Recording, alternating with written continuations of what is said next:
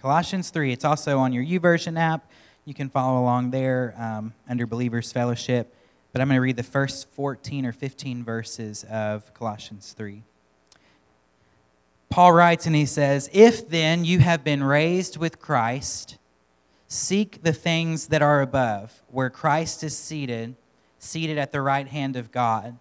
Set your minds on things that are above, not on things that are on earth. For you have died, and your life is hidden with Christ in God. When Christ, who is your life, appears, then you will also appear with him in glory. Put to death, therefore, what is earthly in you: sexual immorality, impurity, passion, evil desire, covetousness, which is idolatry. On account of these, the wrath of God is coming. And in these you once too walked when you were living in them. But now you must put them all away: anger, wrath, slander, and obscene talk from your mouth. Do not lie to one another, seeing that you have put off the old self with its practices, and have put on the new self, which is being renewed in knowledge after the image of its Creator. Here there is not Greek and Jew, circumcised and uncircumcised, barbarian, Scythian, slave, free, but Christ is all and in all. Put on then, as God's chosen ones, holy and beloved, compassionate hearts, kindness, humility, meekness, and patience, bearing with one another, and if one has a complaint against another, forgiving each other, as the Lord has forgiven you, so you must also forgive. And above all these, put on love, which binds everything together in perfect harmony." Let's pray. Lord, thank you so much that you give us grace. Grace to live differently than our sinful nature directs us to live. Lord, thank you that we don't have to be bound by things that we once were bound by or are currently bound by, but we can live a life that reflects the image and likeness of Jesus in every part of our lives. Help me to reflect this message this morning in this scripture and communicate it in a way that can be understood, and help us to have ears to listen and receive your word this morning. In Jesus' name, amen. You may be seated. For the past 2 weeks, we've been looking at the New Testament book of Colossians and its major theme. Who can tell me and remember it's on the screen. Say it out loud. Christ alone. That's the whole point of this entire book, these 4 chapters in the New Testament. And if you've ever taken the time to really read Paul's New Testament letters, there's several of them. He wrote over a third of the New Testament. You'll start to notice something in his writing. There's a pattern that takes place as he writes these letters. Usually when he writes, there is a definite change about the midway or halfway point in his letters of the subject that he's talking about. Usually he starts off his writing in the first half of his letters talking about what we believe, talking about beliefs, talking about doctrine, talking about teachings. But then in the second half, he begins to talk about more practical things. And he does this in almost all of his letters. For example, in the first 2 chapters of Colossians that we looked at the past 2 weeks, he talks to us about what we should believe about who Christ is, and that he is the preeminent and supreme ruler over all of creation, things seen and unseen. That the elemental spirits of the world and creation, our spiritual enemy Satan, all other spiritual influences, they all have to bow to him and submit to him. So he spends the first half of this letter oftentimes teaching us what we should believe as followers of Christ. And then at a halfway point, like in chapter 3 of Colossians, he begins to pivot and change and deal with more practical teaching of how we ought to behave since we're followers of Christ. And Paul's very intentional about this, and Scripture is intentional with this. It always deals with beliefs before it deals with behavior. And the reason for that is because God knows that beliefs determine behaviors.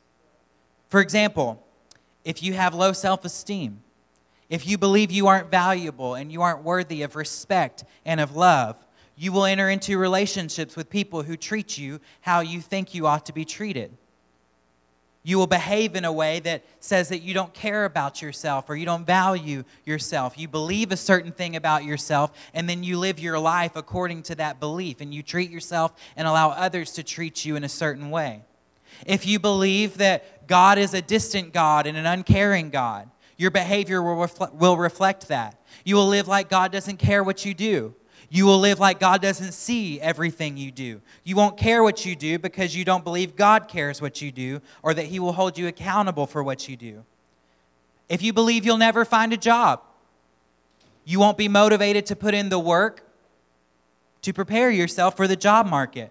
And then when an opportunity does come along, you won't get the job because you haven't prepared your resume and you haven't honed your interview skills and you haven't done what you need to do to be ready for the opportunity.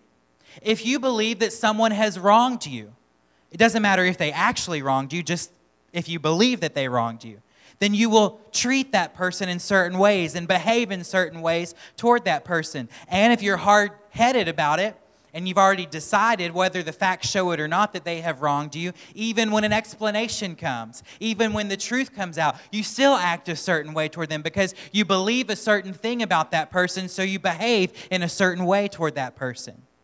Every external behavior has an internal belief attached to it.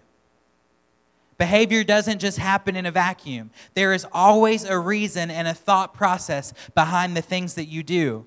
And if you want behavior to change, then the first thing that has to change is what you believe, what's in your mind, what you think about. So Paul spends 2 chapters in Colossians telling us and making sure that we have right thinking or right belief before he goes on to talk about right living.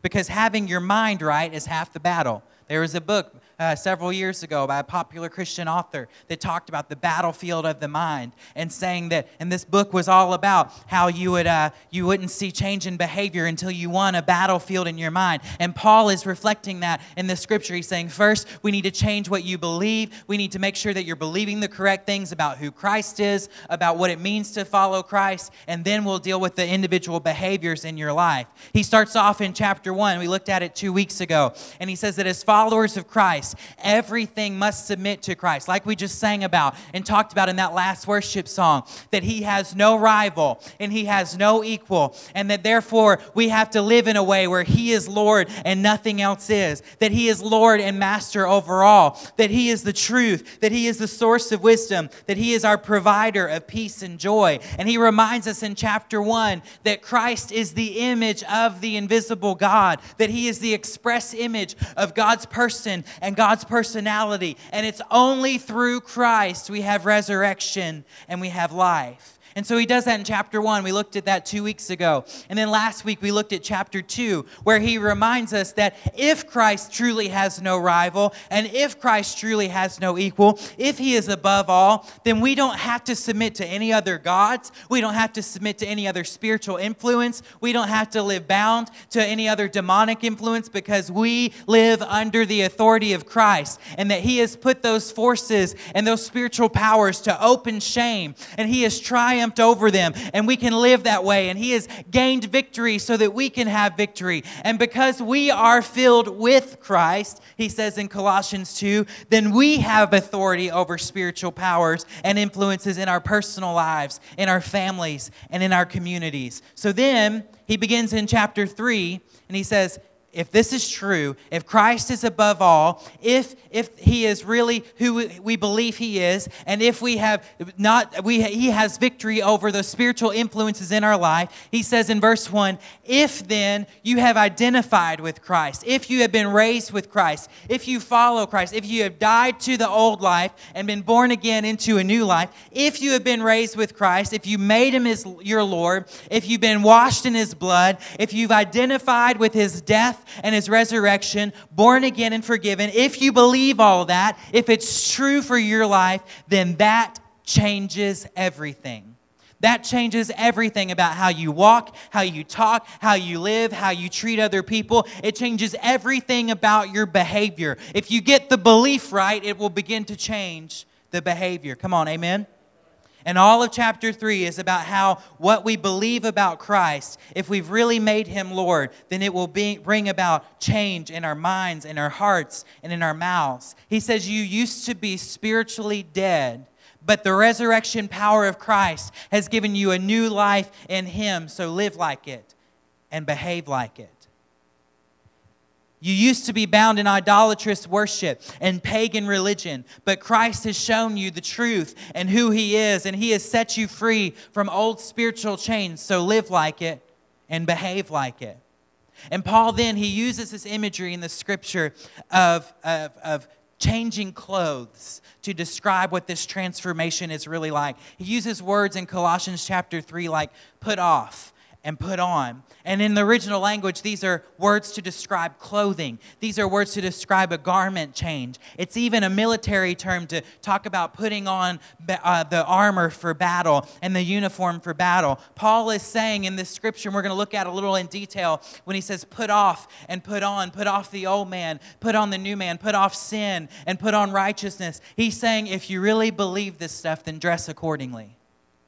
Dress in a way, live in a way. And the idea he's trying to get across is this: in the ancient world, and still today, different nationalities and different cultures have distinct ways of dressing, unique apparel. And if you were a Roman citizen, you dressed like a Roman citizen. And if you were a Greek, you dressed like a Greek. If you were a member of some of those barbarian tribes out in the wilderness, you dressed a certain way. If you were a Middle Eastern Jew, you had a certain way of dressing. And Paul is making the argument that you have had a citizenship change, that your citizenship has been transferred to a different kingdom. And so you don't dress the way the rest of the people around you dress. You live, you walk, you present yourself in a way that is different because you are a citizen of a different kind of kingdom with a different kingdom culture.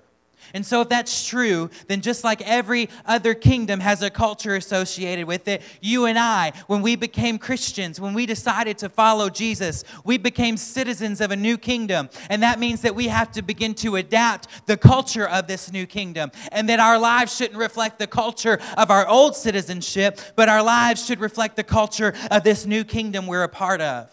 But he's not really talking about the clothes you wear. He's going deeper. He's talking about your life and how you act and what you present yourself as. He's saying that just as if you had become a citizen of a new country, you would slowly begin to adapt to the traditions and styles and language and customs of your new home. So it is with us as kingdom culture people. We must begin to change our traditions, our styles, our language, our behaviors, our customs, so that they reflect the king that we now represent. Come on. And this is what we call kingdom culture. We put off certain things. Yes, those things might be acceptable in other kingdoms, and they might be acceptable in other cultures. But in our kingdom, in his culture, we live differently than every other nation, and we live differently than every other kingdom, and we live differently than every other culture. Let me put it another way. In the military, what you're wearing, the colors that you're wearing, the insignia that is on your uniform, they communicate who you're fighting for, right? And it's the same with us Christians. See, I can't see your heart. Yes, I know that God judges the heart and God sees the heart and all that, but I can't see it. I can only tell who you represent by what you show me. I can only tell what kind of person you are by how you act, what's on the outside. I can't see what's in your heart. And so Paul is saying, yes, God sees the heart and God judges the heart, but man doesn't judge the heart. Man judges your behavior. Man looks at your actions. What you say, what you do, how you act is a representation of Christ. And if you act a certain way and you're not representing Christ, you do a disservice to the gospel. You do damage to the gospel. You do damage to the kingdom. If you're going to really be a citizen of this kingdom, you've got to wear the right uniform. You've got to wear the right colors. You've got to make sure that you're representing the king the right way. So he's instructing us. He's saying you've got to wear the right uniform, represent the colors, be sure that the things that can be observed in your life are representing what you say you believe. That means if you got a Believers Fellowship bumper sticker, don't give the one finger salute going down the road, right? I don't want people having that image and that impression of our church. That means when you go to the grocery store, people know you lead worship at Believers Fellowship, or you're the pastor there, or you're the advisory committee there, or you lead youth there. And they know that. They know where you go to church. It's a small town. Everybody knows everything. And you go in there and act like a jerk in CVs. You're representing me. You're representing this house. Ultimately, you're representing Christ. So make sure you're representing well. Amen? Dress accordingly. How do we do that? Same way you change clothes any other way.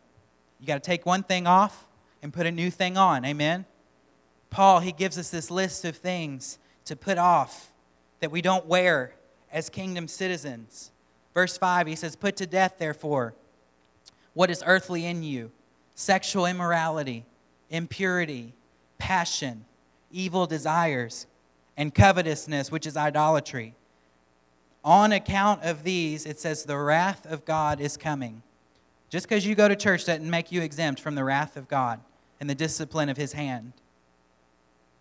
He says, in these you once walked when you were living in them, but now you must put them all away: anger, wrath, malice, slander, and obscene talk from your mouth. Do not lie to one another, seeing that you have put off the old self with its practices. Now I want to take a little closer look at this list. This isn't popular preaching, and I won't get a lot of amens, but God cares about these things. Holiness is still right. Sexual immorality, he says. The Greek word there is porneia. It's the same word we get pornography from. The King James Version translates it as fornication. And it is defined as any act of sexual intimacy found outside the safety of the covenant of marriage between one man and one woman. Any act of sexual intimacy or gratification found outside the safety of covenant between marriage between one man and one woman. I'm being intentional about a few of these words here. And I know there are children in the room, so we'll be tactical. But any kind of gratification or intimacy, whether that's on a computer screen, whether that's with a human being, whether that's with an app on your phone, whatever it might be, any kind, found outside the safety. We used to say outside the confines of marriage. That sounds like you're in prison. Aren't you? Hey, watch it now. He says, I'm saying outside the safety. God created marriage as the safe place for sexual intimacy to be developed and to be nurtured and to grow. And it's a beautiful, powerful thing that God intended for His creation. And he says, but outside of that safety, there can be a lot of damage that takes place. I looked at scriptures this week. It says that 62% of men in church regularly view pornographic images. 62%. About 50% of pastors say they regularly view and find gratification outside of the safety of marriage. This is not just about adultery where you go have an affair. This is about just life in general. And this is a thing that our culture is facing. And Paul is saying here, if we really want to be different than the world around us, this is a primary area that we need to deal with. And here's the thing. The reason it's such a problem in the church is because the church never talks about it. And when we do talk about it, we just take the hammer down and say what you shouldn't do and what it's not about and that kind of thing. And then now people are scared to talk about it. They're scared to bring it up in church. Children grow up and they don't know right from wrong because they have only heard the wrong. They've never heard the right. And they don't know who is safe to go talk to and ask questions and that kind of thing. Listen, parents, I want you to hear this. Your kids have already heard about it at school. They are not too young for you to talk to them and have healthy conversations about this kind of thing. Because if you're not the safe person to go and talk to about it, they'll go to the internet. They'll go to their friends. They'll go to their smartphone, and they'll find their answers there, and it'll be the wrong answers. Parents, be the safe person for your child to come and talk to you about these things. Be open and honest with them. I know it can be awkward and difficult, but you've got to get over that if you really want your kids to grow up in a place where they can know what real sexual intimacy really is and God's plan for it. Amen? Sexual immorality, any kind of intimacy or gratification outside the safety of marriage between one man and one woman. He says impurity. Impurity speaks of being double-minded. Something that it's impure is a mixture. It has something mixed in with it. Spiritual impurity is when we are somewhat serving God and somewhat serving our own sinful desires, where you've got one foot in the camp and one foot out. And he says you've got to get rid of that impurity stuff. We live in purity. We live in a place where we are fully devoted to one God. He says passion in the translation we use. Other translations use the word lust. This is a shameful passion. It speaks of not just lust, participating in immorality, but fixating on something in your mind. It's not just the action you do with your body, but what you do with your mind. It speaks to the sins of the mind, not just sins of the body. He deals with evil desires. It talks about a taste for sin, a taste for things that are not of God. He talks about covetousness and idolatry. And those obviously point back to the Ten Commandments, where God gives the guidelines for how to live a life for Him. And He says, don't covet and don't worship idols. And it speaks of being discontent in Christ and seeking to satisfy your cravings in anything other than Christ. And so covetousness is actually idolatry, he says, when you want something else that someone else has and you want it theirs. You want from what they have instead of what God has for you. That's what covetousness is. And that's putting that thing in a place of lordship in your life instead of trusting Christ to provide you with everything in your life. He talks about anger and wrath. And he says this is not just a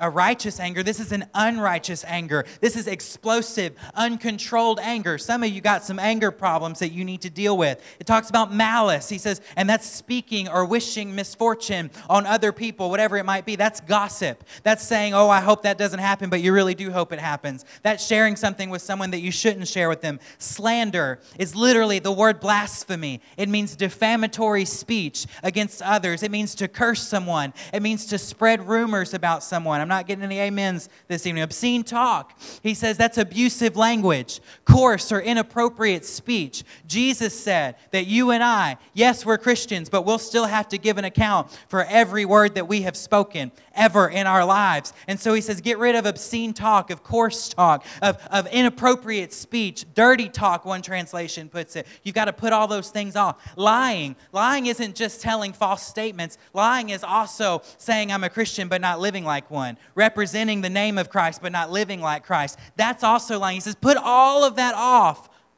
All of those things. Characteristics of who you used to be. Things that are even celebrated in some cultures and in some philosophies and systems. Those are features of your old uniform. The dress code of humanity before you became a Christian. And he's saying to be a part of this new community called the body of Christ, to be a citizen of this new kingdom with Jesus Christ as King. There is a change in the culture. There's a change of uniform. You take off the old clothes and the old life and you put on something new. And just like in the Old Testament, the priest, before he entered into the presence of God in the Holy of Holies, he would take off his regular garment and he would put on that garment of praise. He would put on that garment that was special, that prepared him to go into the presence of the Lord. Just like in the Garden of Eden, Adam and Eve who had sinned, God made them clothing of animal skins to cover them, to cover their shame. He says, put on something new in your life. Take off the old and put on the righteousness of Christ. And then he gives a list of what we should put on. What does our uniform look like as Christians? What does this garment that we wear as Christians look like? He says, put on them as beloved, holy, chosen ones, compassionate hearts. Put on kindness. Put on humility. Put on meekness and patience, bearing with one another. And if one has a complaint against another, forgiving each other. As the Lord has forgiven you, so you must also forgive. And above all these, verse 14, he says, put on love, which binds everything together. He says, put on compassionate hearts. This is a heart of mercy. This is a heart like God's heart, an attitude that imitates the attitude of Christ toward people who have failed. You know, we've been talking a lot about our community lately and how God's calling us to reach our community. And this is primary. This is essential to this outreach and this vision that God has given us for our community, to put on compassionate hearts. It's no longer, just like Jesus didn't go and ask the woman with the issue of blood, how'd you end up here? He didn't ask the cripple, how'd you end up like this? He didn't ask the blind person, what did you do to cause yourself to become blind? He just had compassion on them. Yes, there are some things that need to change. Yes, there's some things you need to get right. Yes, there's some things that we need to do to make sure you don't end up in this place again. But we're not looking at the past anymore. We're looking at how to get you out and how to bring change. And we have compassion on you where you are. And we understand that things are cycles. And maybe you didn't even know any better. And maybe it's not your fault that you were in this place. Or even if it was your fault, guess what? I've made mistakes too. And so I'm going to have compassion on you. I'm going to look at you the way God looks at you. He says, put on kindness. Now, kindness then is not just a feeling. You don't just feel kind. Kindness is an action. Kindness requires you to do something. It speaks of benevolent works for someone else. He says, put on humility, submitted to the lordship of Jesus Christ, knowing I didn't get here on my own, and knowing that but by the grace of God, I would go the same way you've gone. I'm humble, the opposite of self-centeredness, the opposite of wanting it all to be about me. I read one time that humility is not thinking less of yourself, it's just thinking of yourself less. He says, put on meekness. Meekness is opposite of that anger word before. It's the opposite of uncontrolled anger. It means strength under control. Meekness does not mean weakness. Meekness means being strong enough to manage your own emotions, being strong enough to control yourself. He says, put on patience. Means treating people with the same patience that God treated you with.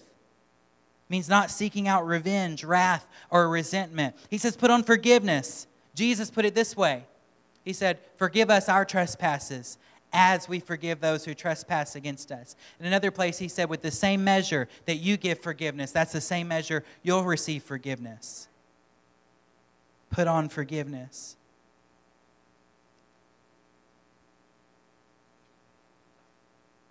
All of this adds to, in his kingdom, the very last thing he says, above all of these, put on love. What's that mean? That means that all these other things fall under the category of a godly love for one another. We don't seek to one-up each other. We don't seek to puff ourselves up. We don't seek to harm one another. Instead, we bear each other's burdens. And as followers of Christ, we are a member of a new body, citizens of a new kingdom, part of a new society established on love and not hatred. Established on kindness and not violence, established on forgiveness and not revenge, established on humility and not power. I think it's interesting here, when he's dealing with how we should live, he doesn't just tell us what not to do. See, living holy is more than just taking off things. Then you're just walking around naked. A life of holiness is not about how long a list of don'ts you have in your life. Living holy is also about what you do. It can't just be, well, I don't do these things that we have described as the unacceptable sins in our culture, and I've gotten rid of those things. I don't care if you don't drink. Can you be nice to people? I don't care if you don't gossip. Have you been generous and given? You know, it's not just about what you don't do, it's about what you do. Holiness is not just a putting off, holiness is a putting on. Living for Christ and become a Christian is not just about stopping doing some things. Living for Christ as a Christian is about starting to do some things. If you've only done the work of stopping some things, you're only halfway. And it doesn't work the other way either. You don't get to just do a whole bunch of good things to outweigh the bad. It's a both. Put off and put on. Put off the old dirty thing, put on something clean. Doesn't make any sense to go get a shower and then put on the same dirty clothes that you were in the chicken house with. Put off something old, put on something new. Go forward, move forward, add something to your life. And can I tell you this? That is probably why some people struggle with certain sin, is because they're trying to remove the sin, but they're not replacing it with anything else in their life. And so it creates this vacuum in your life where something has to fill that void. I've worked with the addicts for over 8 years now. It's been just a part of my ministry and a burden on my life. And every successful program for addiction out there, and addiction works just like every other sin. Hello. We all have some kind of addiction, whether it's just a sin or whatever it might be. Every successful addiction recovery program out there has a service component to it. At some point, you stop dealing with your problem and you start helping other people with their problems. And that is the key to success. That's why in AA, where eventually as you're in recovery and you're sober, you become a sponsor for someone else. And that's a part of your recovery process. It's not just about what I stopped doing. I started serving a purpose bigger than myself. I started being less selfish and started being more selfless. I put on a kindness. I put on humility. I put on caring for someone else. And now all of a sudden when I'm living for someone else in a bigger cause, I forget about all those things that I thought I needed to do. That's what holiness is. And that's what living for Christ is all about. Not just what you quit doing, but how have you started serving in His kingdom? How have you started being a part of this culture? And notice that these instructions are not just for the individual. This is a corporate body that Paul is writing to. He's writing to a local church. He's writing to a group of people. They're instructions for this body of believers. See, it is our job as members of this church, as members of this local body, to not just deal with our personal life, but to work to create a culture in here, in this house of compassion. Create a culture in this house of humility. Create a culture in this house of meekness. Create a culture in this house of patience and forgiveness and love. And this goes back to last week when we talked about there's a changing of the guard and a spiritual atmosphere in our community about being under new lordship and under new spiritual influence. The demonic spiritual influences of uncontrolled anger, of hatred, of malice, of gossip, of sexual immorality, of greed and covetous, they cannot be allowed a foothold in this church. They cannot be allowed a foothold in our relationships as a body of believers. They cannot be given a voice in our house. And Paul says they have to be put off, stripped away, sent away. So instead, this body, this community, we have to learn how to cooperate with one another in meekness and patience for one another. Some of y'all get on my nerves, but I'm patient with you. I try to be at least. I don't always succeed at it, but I'm trying to create a culture here of being patient with everyone here. And you help me do that by being patient with one another. Some of you need to go ask for forgiveness from some other people because you model forgiveness. When you do that, you help create and establish culture here. It makes no sense to be in the same room this morning and have a grudge against someone sitting on the other side of the room or bear unforgiveness towards someone on the other side of the room, but be in a house called Believers Fellowship where we say we're going to reach our community with the love and forgiveness of God. It's got to start in our house. It has to start in our culture. It has to start here among us. That means when offenses come, we don't sit and stew over them. We don't build up resentments with each other. We go and talk to them in kindness and in love when that person offended me or when I offended you. That means you talk it out with love and understanding even when it's awkward and even when it's difficult. That means that you never go to complain to another person about that person, but you go directly to them. Jesus had something to say about that. Go to your brother and your sister first and seek to mend fences instead of spreading gossip, spreading negativity and disunity. It means you extend patience when I'm being hard-headed, and I'll do the same for you.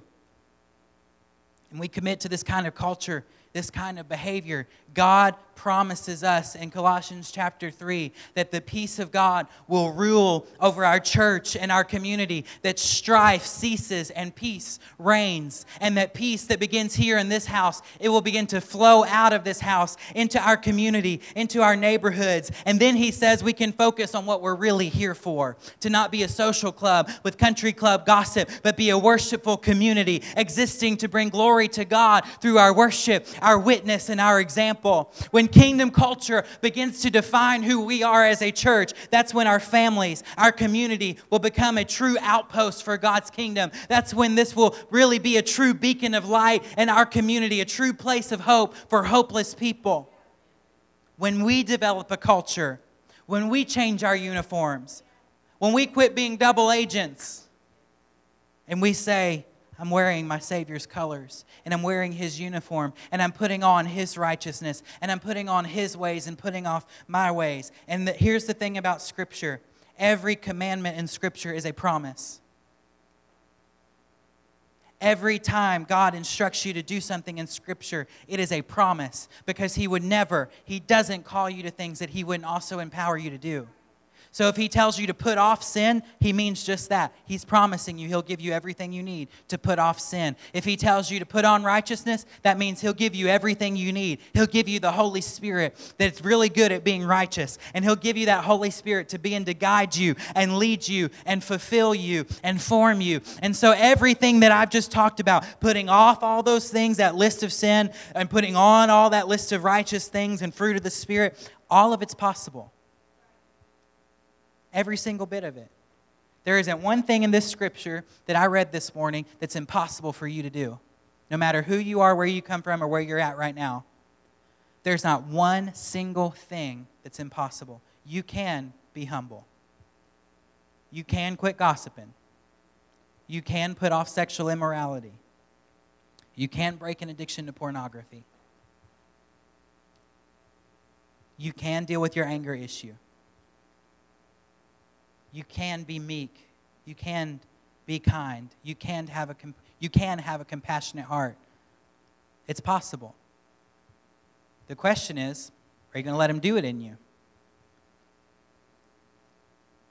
The question is, are you comfortable staying where you are? Comfort is almost always our enemy. The moment you start feeling comfortable about where you are in life or where you are with your relationship with God, that's the moment. Well, maybe there's something I need to deal with here. Are you comfortable in your pride? Are you comfortable with that hidden app on your phone? Are you comfortable with that relationship that you know isn't right? Is it feeling safe to you?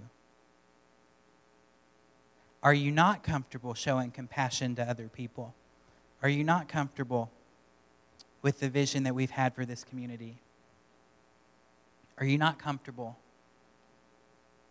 with showing kindness to people?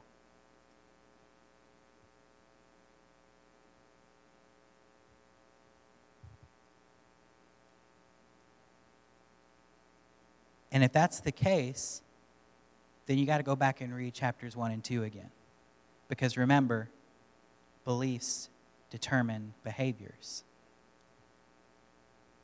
And so, if that's the case, we got to make sure we're right with Christ. Because if he's really Lord, and if he's really Master, if he really has no rival and no equal, then then there should be a desire to have what chapter 3 says I can have. See how that's connected? Behaviors determined by beliefs. Beliefs determine behaviors. I want you to stand with me this morning. Kate, if you'd come.